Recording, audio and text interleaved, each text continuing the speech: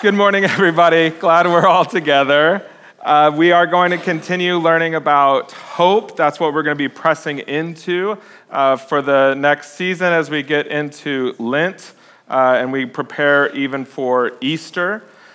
This pressing into hope, one of the things that we've said is the primary kind of undercurrent question of our day is not so much, is God real? Is he believable? Those sorts of things. The real primary question is quite distant from that. It's more close to home. It's about, is there anything that could change me, change our world? Is there anything essentially to hope in?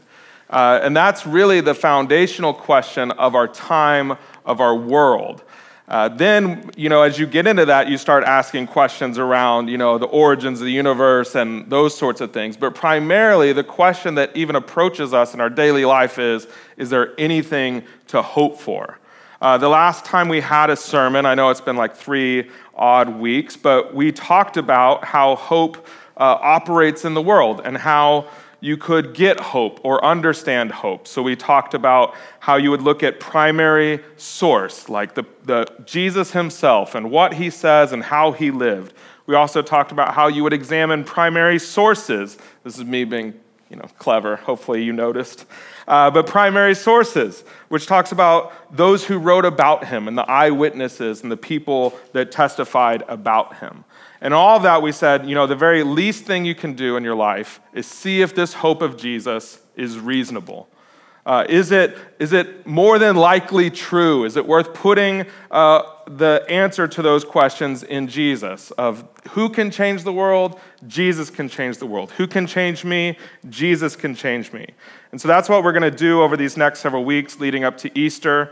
We're going to look at Jesus primarily through the Gospel of Mark. And these different interactions that he has with skeptics and cynics and people who don't believe and then people who come to belief. And so that's what we're going to do. Today we're looking at this core message that he proclaimed. In the very beginning of the Gospel of Mark, the writer John Mark gives us this introduction that's basically, this is what Jesus said all the time everywhere. And so we should look into the words that he said. And so that's what we're talking about.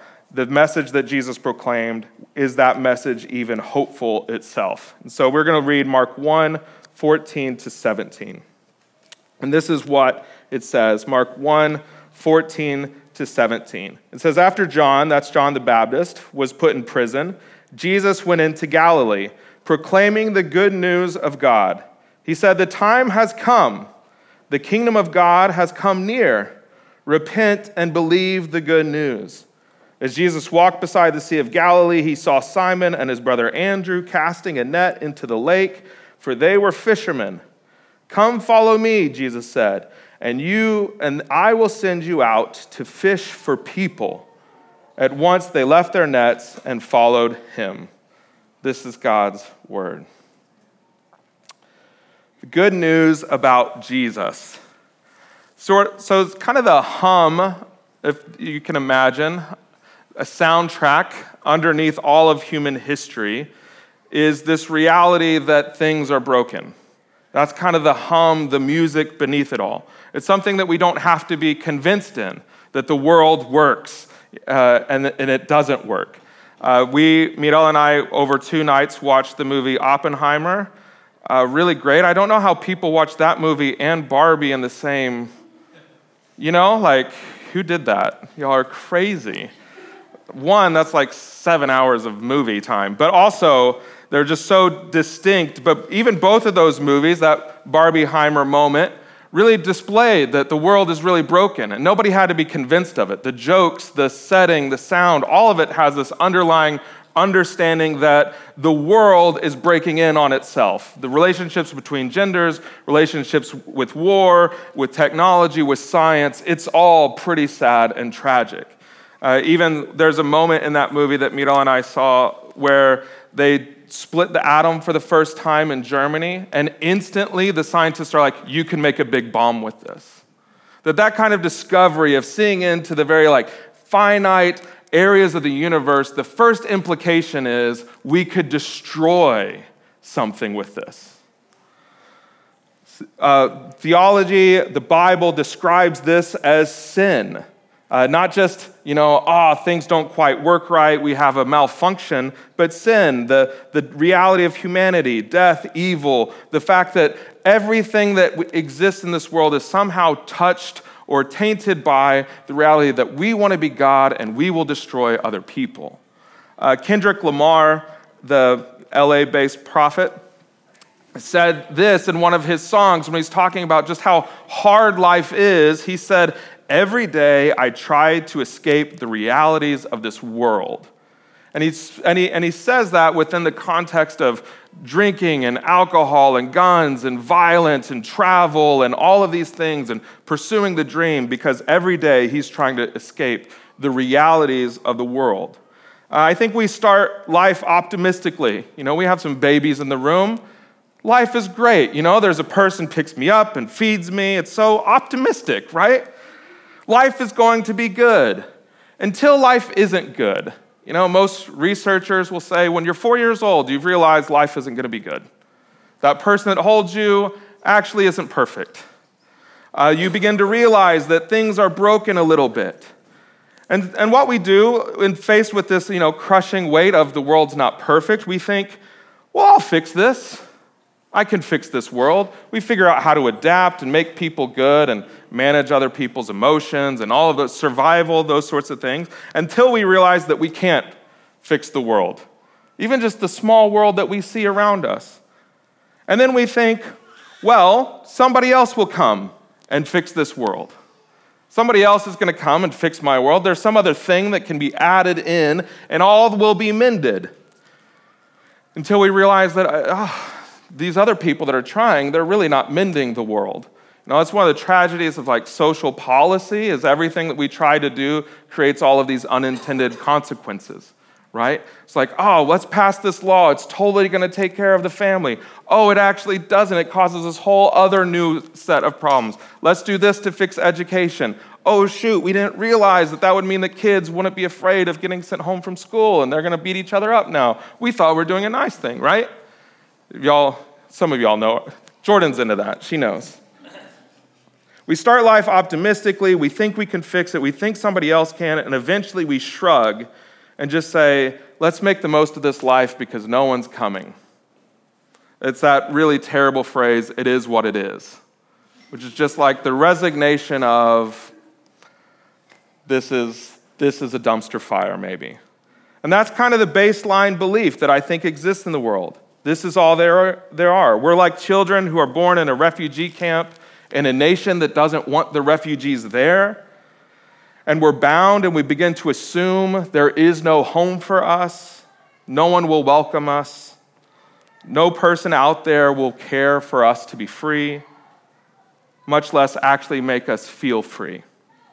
Maya Angelou wrote this in the poem to begin her really great autobiographical novel. She says, "The caged bird sings with fearful trill of things unknown but longed for still, and his tune is heard on distant hill, for the caged bird sings of freedom."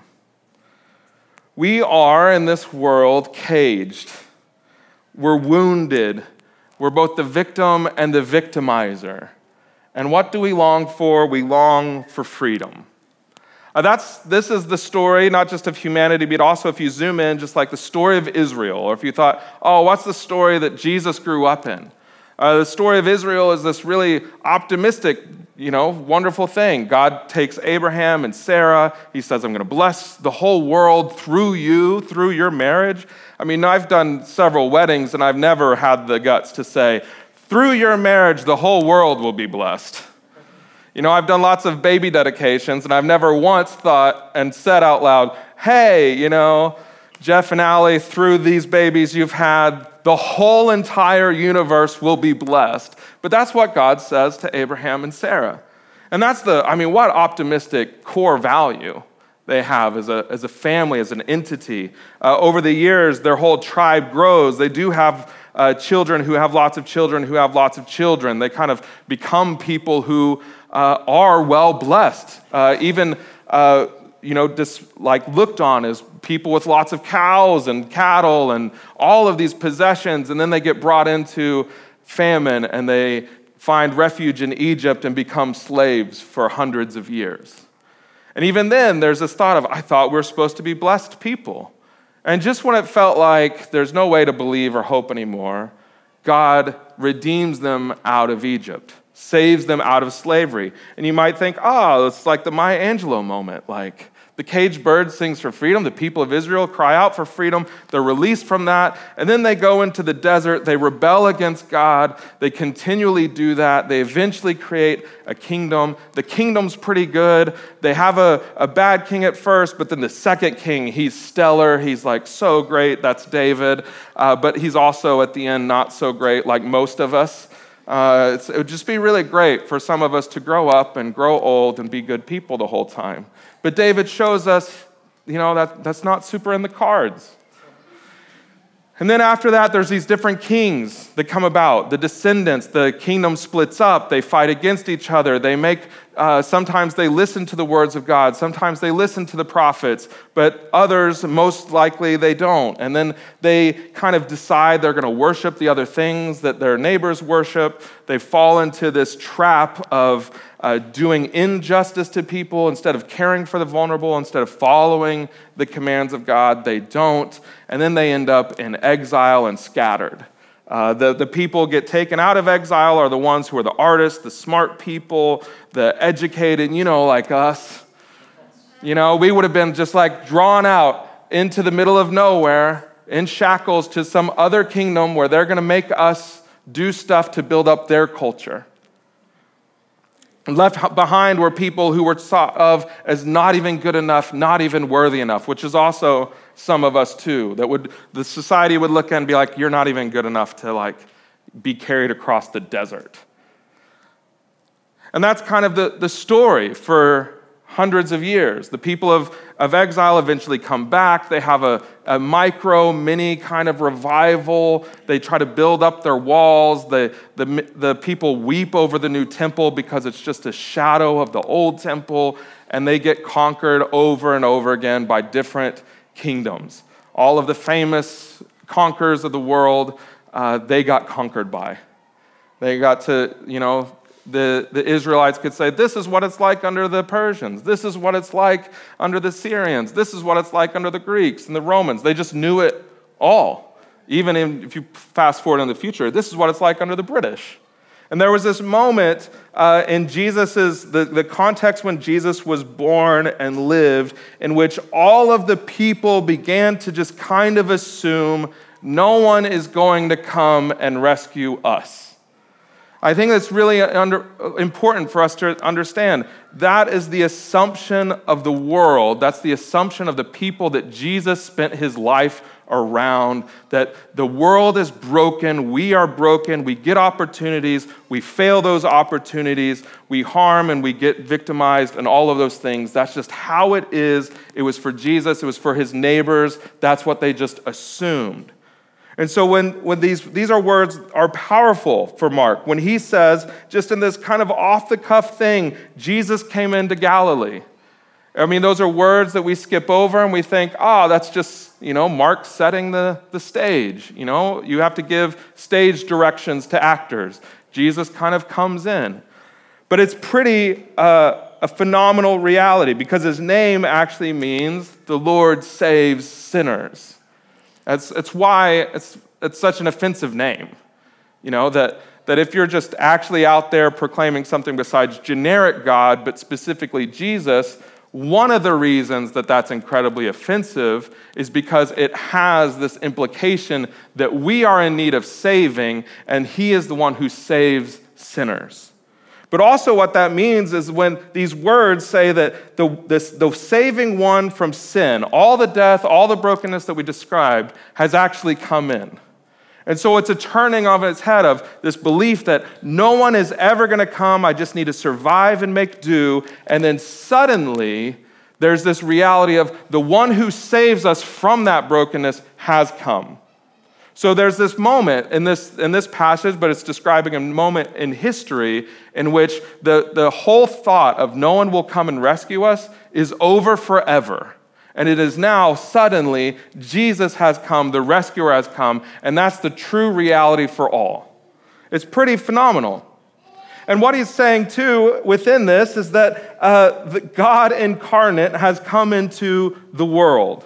This kind of incarnation reality. Because what he says is he's proclaiming good news about God. Good news about God. And this word proclaiming just means that it's what he said all the time. Everywhere he went, he was saying this. The way that people have stump speeches. I used to talk about this in terms of politicians who say the same thing at every campaign stop, but now our primary candidates can't remember what they said, and they change it every time. But there was a day when politicians just went around and gave a stump speech. This is Jesus' stump speech. That's what that means. It also is him saying something really profound that we should understand, that it is good news about God. The gospel is about God, which I think we often think the gospel, the message of Christianity, is good news for us, about us, right? It's like this whole thing of sinners saved by Jesus, that's about us being saved, right? We're the center of that story. Someone's trying to get free. The caged bird sings for freedom over there.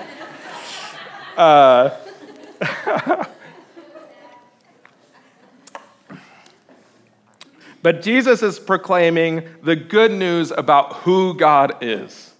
This word is a stolen word. Christianity stole all these words from the Roman Greek culture.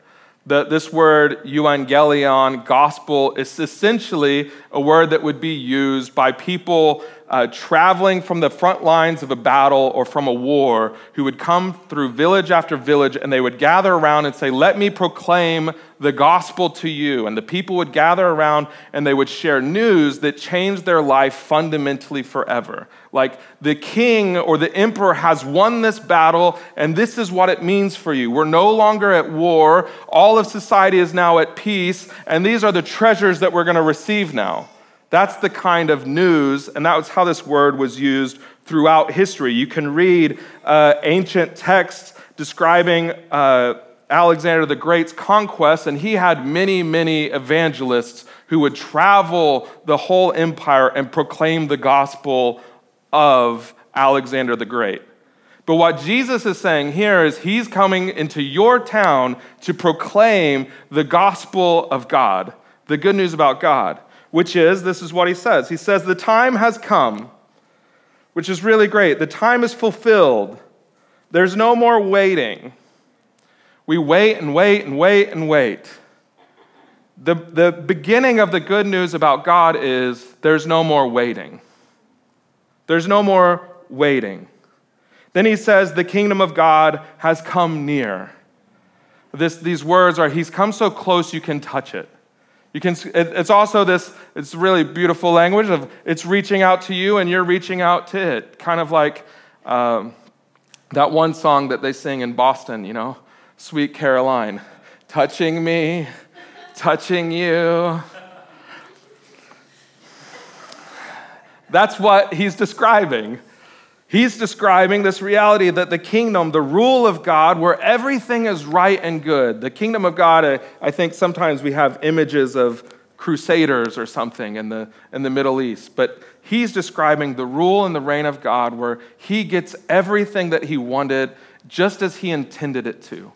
Where the rule is grace and mercy and forgiveness and justice, and God is over those things, and he gets that in this world. And so what he is saying is, the time has come. There's no more waiting. The rule and the reign of God, where his kingdom of love, justice, and mercy is now here, so close that you can touch it. He's making these statements really about himself. The good news about God is that I'm here. He's saying, the good news about God is that the time is fulfilled. I've come into this world to be with you. It's not about a battle that's happened far away. It's not about a historical reality that's long, long ago. It's about the presence of God in Jesus standing in this earth saying, I'm going to get what I want out of this world.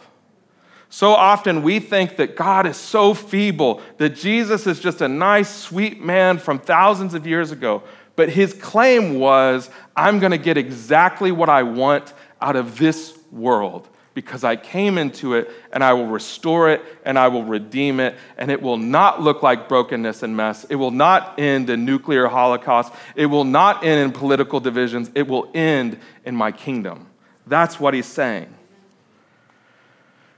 Which is a pretty profound statement, that the good news about God is that I'm here. Pretty gutsy. Pretty gutsy. It's this mystery. The first miracle of the gospel is the incarnation of God here with us. His claim is that the one who formed and shaped the universe, who was the first cause of an ever-extending cosmos, is here on earth making all broken things right.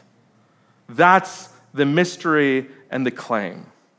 That's even the historical reality of Jesus, that he was a person who preached, who taught, that people marveled at, that was so wise, that was such a good teacher, and what he firmly believed about himself was, I created the universe and I'm repairing it, in this small, dusty area of Palestine called Galilee. It says, the kingdom of God is fulfilled, it's at hand. My name itself is the one who takes away sin from sinners, and I'm here telling you the good news about God. The good news about God is that Jesus has come to rescue. To be rescued is to be taken from a place of peril and then be put in a place of safety and security. Often we think that we are in a place that could go either way with our existence. The rescue of Jesus is it won't go either way. You are safe and secure.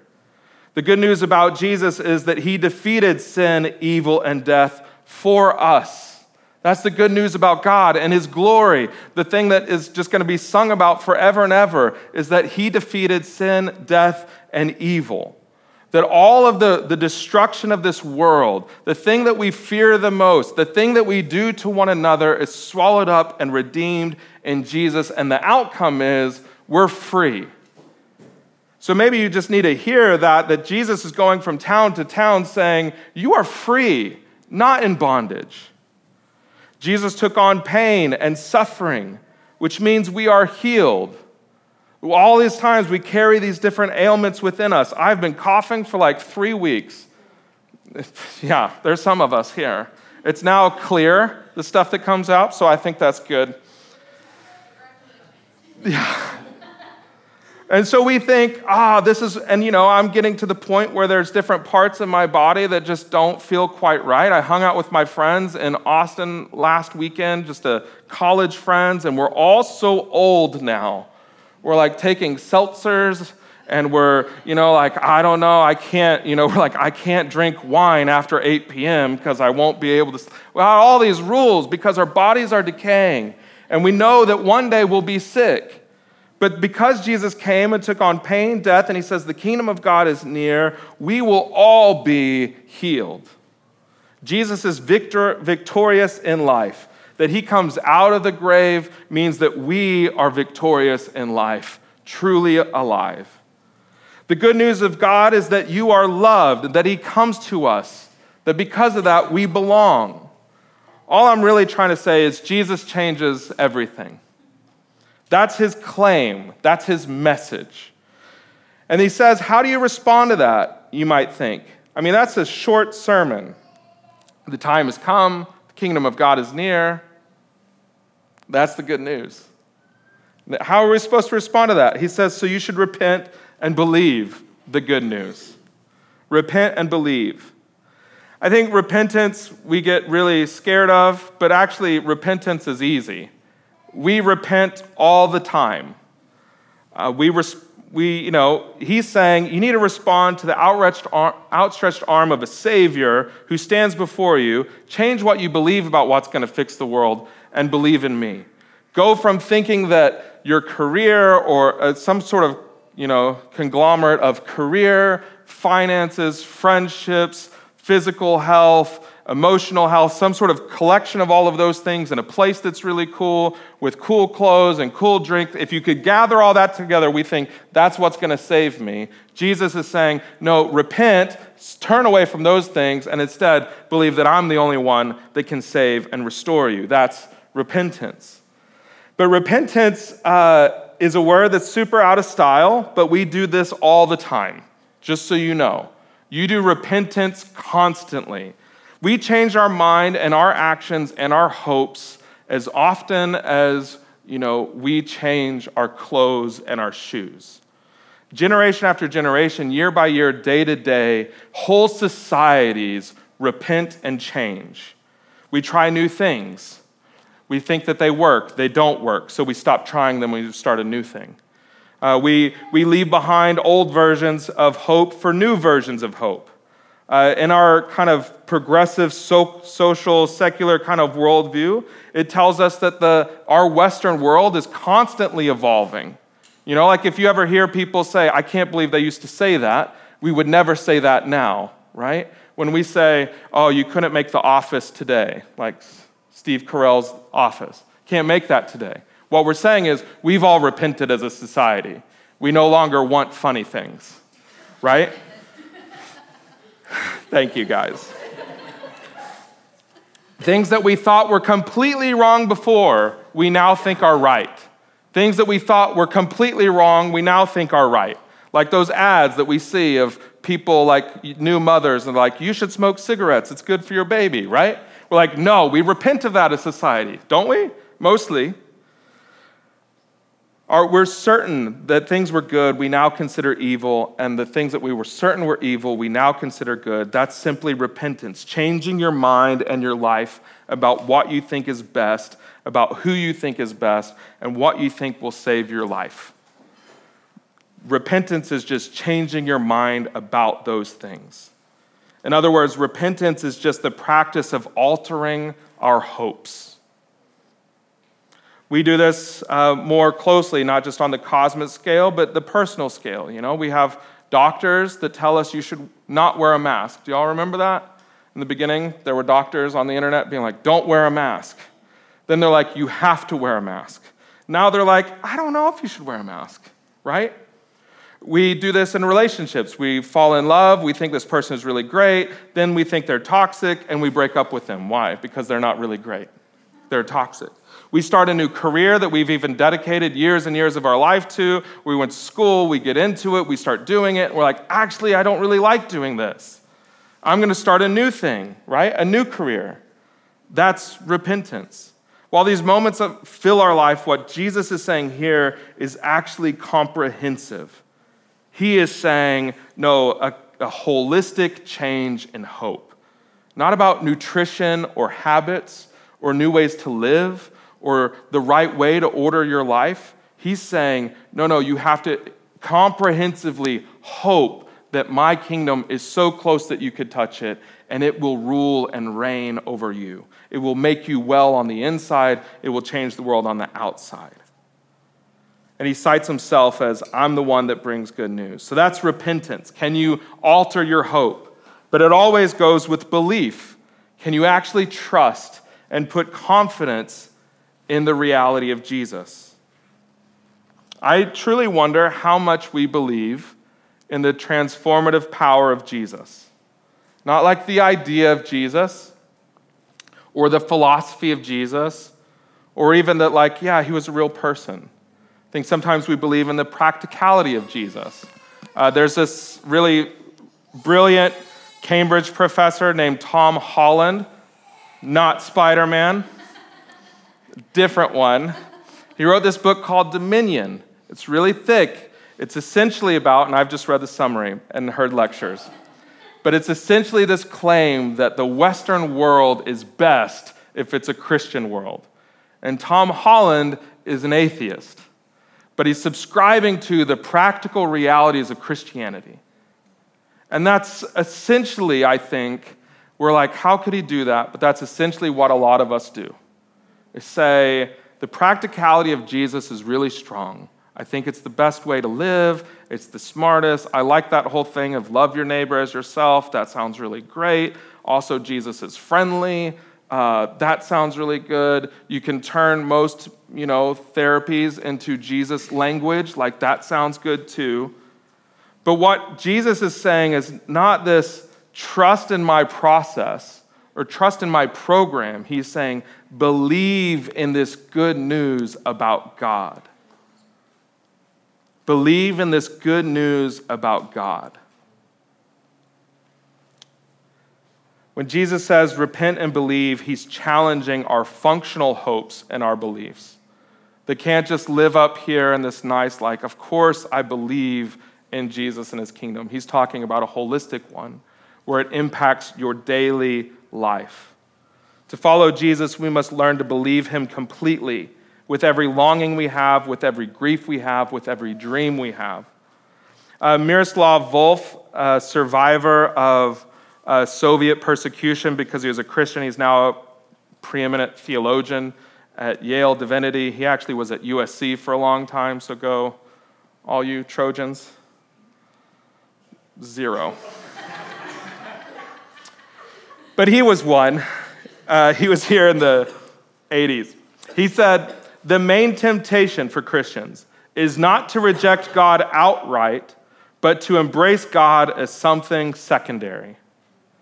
The main temptation for you, for your life, is not to reject God outright, but to embrace God as something secondary.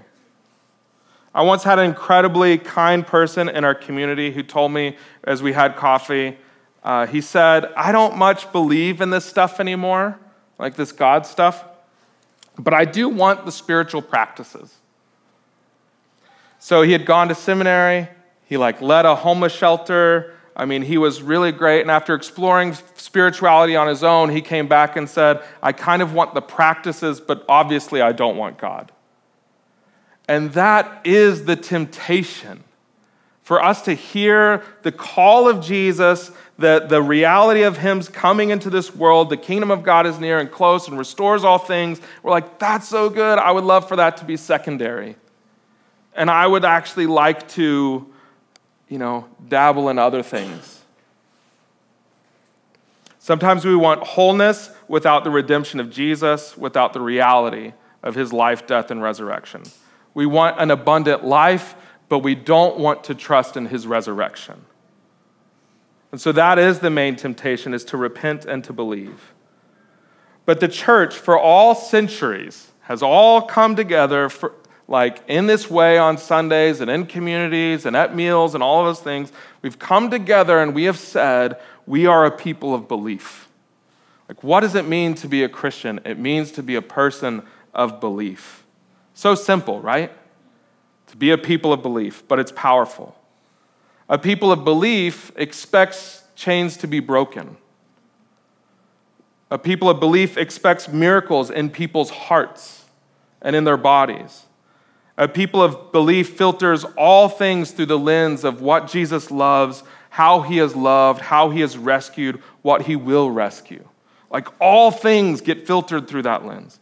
A people of belief expect that our greatest good, your greatest good, will be found in him alone. A people of belief cry out to the heavens in distress, God be with me. That's a people of belief. People of belief encourage one another to remain steadfast in your hope. We live in a world of cynicism, of misinformation, of gaslighting, of judgment, of constant distraction. Will you stand against the wind and be a person who says, no, I will constantly, continually repent and believe in the hope of Jesus? That's really how you could sum up your whole life. What a wonderful obituary for you, if I could write it now for all of you. It's a little morbid. I recognize that now.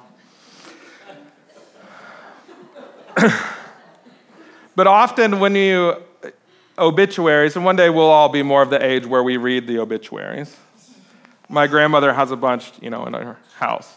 But obituaries typically follow this is what this person did for their career. This is their job. This is what they accomplished, and this is where they lived. And these are the groups that they were part of, the Rotary Club, the whatever. Sometimes there's a little joke about their sports team that they really enjoyed and loved, and there's some kind of definition around who they were married to, who's still alive, who has died already. And that's the obituary, essentially. If you're really famous and you do really, really good things, maybe they'll put a little blurb about that at the top. Or if you've done a really, really bad thing, they'll put a blurb up there at the top, right? But what if the whole summation of your life when it comes to an end will be about this person believed the kingdom of God and lived their whole life in accordance with that belief? They did their whole career underneath that heading, that the kingdom of God is close. They did their whole parenting underneath that hope that God restores and rescues. They did their whole marriage underneath the foundational belief that God redeems broken things. What if that was your statement that hung over your life? Instead of, Brad really thought he could have it all, or he really tried to have his finances in order, but he never quite got there, right? The gospel changes what we believe about life, pain, and death, and rescue. And so I call us to be a people of hope, even amidst darkest hours and struggles and sin and death, even when it seems like the world is not going to turn out really great. May we remember that Jesus walked into neighborhoods and said, "The kingdom of God is at hand.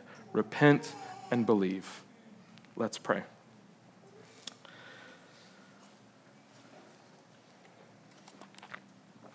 Jesus, we thank you for your truth that you came and entered the world, and you looked so far into the future, and you desired to bring good news about yourself to the world.